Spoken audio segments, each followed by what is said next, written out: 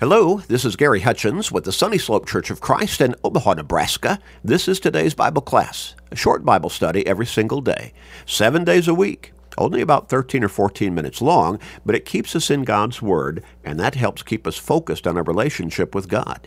And it helps us stay strong in our faith, because faith comes by hearing the Word of God, Romans 10 and verse 17. And it helps keep us with a better mindset to be able to deal with life every day. Help people in your life to be blessed in these ways by getting them into these studies. Share through Facebook friends, text messages, and other technological means, and you may help somebody turn their life around and ultimately get to heaven. What a great blessing for them and for you. So make that commitment and start sharing today. We're going to get back into our line of thought and study that we have entitled as a theme, No Guts, No Glory.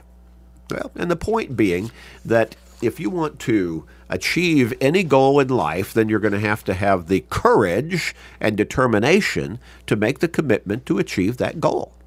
Well, we've talked about different illustrations from the physical side of life, such as if you want to own a home one day, and a whole lot of people, they long to have their own home. Well, you've got to make up your mind to make the commitment. You've got to have the courage, the follow-through, the determination to do what needs to be done to achieve that goal, to own your own home. And if you do not have that commitment, then don't expect to ever own your own home. No guts, no glory. Again, you want to achieve some goal in life, you've got to have the courage and the determination, and you've got to have the focus to follow through. Otherwise, you're not going to achieve that goal. No guts, no glory. Well, we're looking at it from the spiritual side of life, because the principle applies even more so on the spiritual side of life than just on the physical side. And here's the point. You cannot receive the blessings of being a Christian without committing yourself to become a Christian and to live your life in Christ faithfully, obediently, and consistently. No guts, no glory.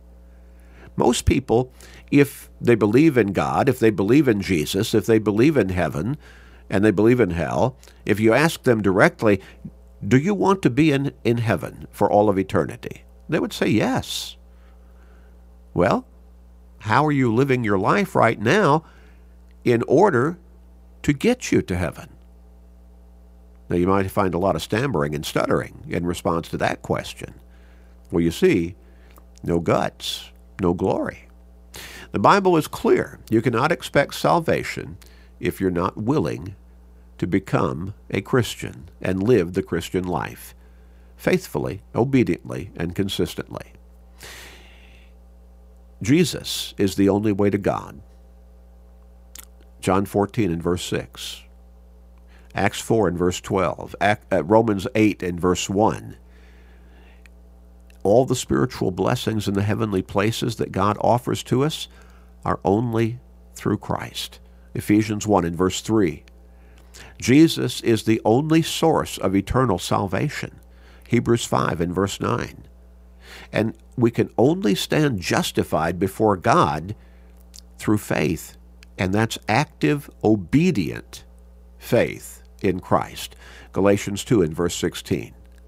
James emphasizes in James chapter 2, beginning with verse 17 and going through verse 26, that faith, just belief, without works, without dedication, without open, consistent commitment, without obedience, is dead faith. And you can understand how dead faith is going to get you nowhere. Without commitment, you don't accomplish goals. Succinctly put, our theme, no guts, no glory. In 2 Thessalonians chapter 1, beginning with verse 7, the Apostle Paul portrays the ultimate day of judgment when Christ is going to come back to call all mankind to stand before his judgment seat and receive eternal judgment. In verse 7, when the Lord Jesus is revealed from heaven with his mighty angels, in flaming fire, taking vengeance on those who do not know God. Now, that would certainly include the atheists and perhaps the skeptics and agnostics. but also on those who do not obey the gospel of our Lord Jesus Christ. And that would include everybody who would say, well, I believe in God. I believe in Jesus. Have you become a dedicated Christian? Well, no, I'm not ready to make that commitment. When he comes back on that final day of judgment, and you don't know when that day will be, it could be today, he will call you to account for not having obeyed the gospel message that he brought to mankind while he was here on this earth in his public ministry. The gospel of Christ is the power of God to salvation to everyone who believes, and that belief includes obedience and dedication and commitment on a lifelong basis. Romans 1 and verse 16. Now, if you're not ready, if you're not willing, if you're not committed, if you're not focused enough, if you don't have the courage to become a Christian and live that faithful Christian life, you're going to be held accountable in that final day of judgment. No guts, no glory. Verse 9 goes on and says, these shall be punished with everlasting destruction from the presence of the Lord and from the glory of his power. Oh my. We're talking about eternal condemnation in hell. And yes, just as heaven is a real place, hell is a real place as well. Lack of commitment on our part can cause God to reject us. Nicodemus apparently had some faith in Christ, but it seems not a full, open commitment. In John chapter 3, we look at the first two verses and notice how Nicodemus is introduced onto the scene as coming to Christ to talk to him. There was a certain man of the Pharisees named Nicodemus, a ruler of the Jews. This man came to Jesus by night, and said to him, Rabbi, that is teacher, we know that you are a teacher come from God, for no one can do these signs that you do unless God is with him. Now, did Nicodemus have some degree of faith in Jesus? I think so, because first he comes to him to talk to him. He calls him teacher, rabbi, and he openly confesses that we know that you are a teacher come from God because of the signs that you're doing, the miracles, the wonders, the signs. And he said nobody could do these things unless God is with him. So he expresses some degree of belief, faith in Jesus, but notice that he comes to Jesus by night. I get the impression, now maybe I'm wrong, and if I'm wrong, I apologize, but I get the impression he came to Jesus specifically by night to be under the cover of darkness. You see, he was a Pharisee. Now, this would have been the strictest sect of the Jews, and he was a ruler of the Jews, indicating he was a member of the Sanhedrin Council, the highest body of Jewish law in Jerusalem. Almost all of the Sanhedrin Council members did not believe in Jesus. They rejected him as the Son of God and the Savior. They did not believe he was the fulfillment of the Old Testament prophecies of the coming Messiah, the Savior. But Nicodemus, well, he at least had a degree of faith here. He comes to Jesus. He calls him teacher. He says, we know that you're a teacher come from God, because no one could do these signs that you do unless God is with him. Now, who are the we there? It's certainly not the whole Sanhedrin Council, because the vast majority of them did not believe in Jesus. Now, maybe Nicodemus was inserting himself, at least to some degree, along with those who had openly come to follow Jesus by that time. But again, and later on, Nicodemus is referred to again as he who came to Jesus by night. When we turn to John chapter 19, John chapter 19, and we look at verse 39, notice again how Nicodemus is identified. Now Pilate, verse 39, and Nicodemus, who at first came to Jesus by night, also came bringing a mixture of myrrh and aloes, about 100 pounds. Now, the setting there was after Jesus died on the cross. Nicodemus was one of the two men who prepared his body for burial. But notice how Nicodemus was identified again. Nicodemus, who came to Jesus by night. So we're left wondering, under the cover of darkness, so he wouldn't be found out by his fellow Pharisees who did not believe in Jesus, by his fellow Sanhedrin council members, almost all of whom did not believe in Jesus.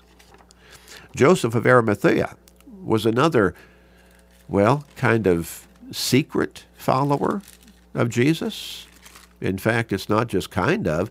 The scripture text tells us that he was a secret follower of Jesus. Now, Joseph of Arimathea was another Sanhedrin council member, but again, not openly following Christ, but doing so secretly. In Luke 23, beginning with verse 50, we read this. Luke 23, and beginning with verse 50.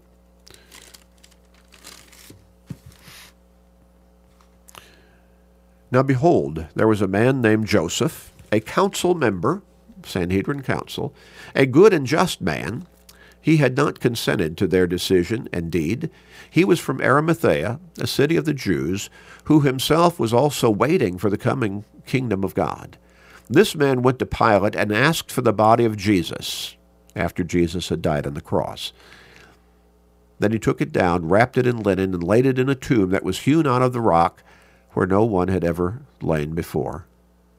Well, that's admirable, it would seem. He came to ask for the body of Jesus. Now, he was a Sanhedrin council member. He wanted to prepare Jesus' body for burial, and he put it, if we read the text further, in his own tomb. When we come back to John chapter 19, we read this further about Joseph. We look at verse 38. After this, Joseph of Arimathea, being a disciple of Jesus, a follower, but secretly, for fear of the Jews, asked Pilate that he might take away the body of Jesus, and Pilate gave him permission, so he came and took the body of Jesus. And then, as we read a moment ago, Nicodemus, who at first came to Jesus by night, he also came, and he helped Joseph prepare the body of Jesus for burial in Joseph's tomb. So Nicodemus, who came to Jesus by night, that description of him, and Joseph of Arimathea, who was a secret disciple of Jesus for fear of the Jews. Some belief, yes. Faith in Jesus, yes. Maybe some fairly deep faith, but again, open, total commitment? It does not appear so at that point until Jesus died on the cross. And then they came into the open to prepare his body for burial. We need to ask ourselves, do we have the guts to seek the glory of following Jesus openly and obediently and consistently? Let's pray. Father, help us to have the courage to follow you through Christ every day of our lives, never looking back, never looking over our shoulder, but to always be committed to that life of a Christian. Please forgive us, gracious Father, and hear our prayer. In Jesus' name, amen.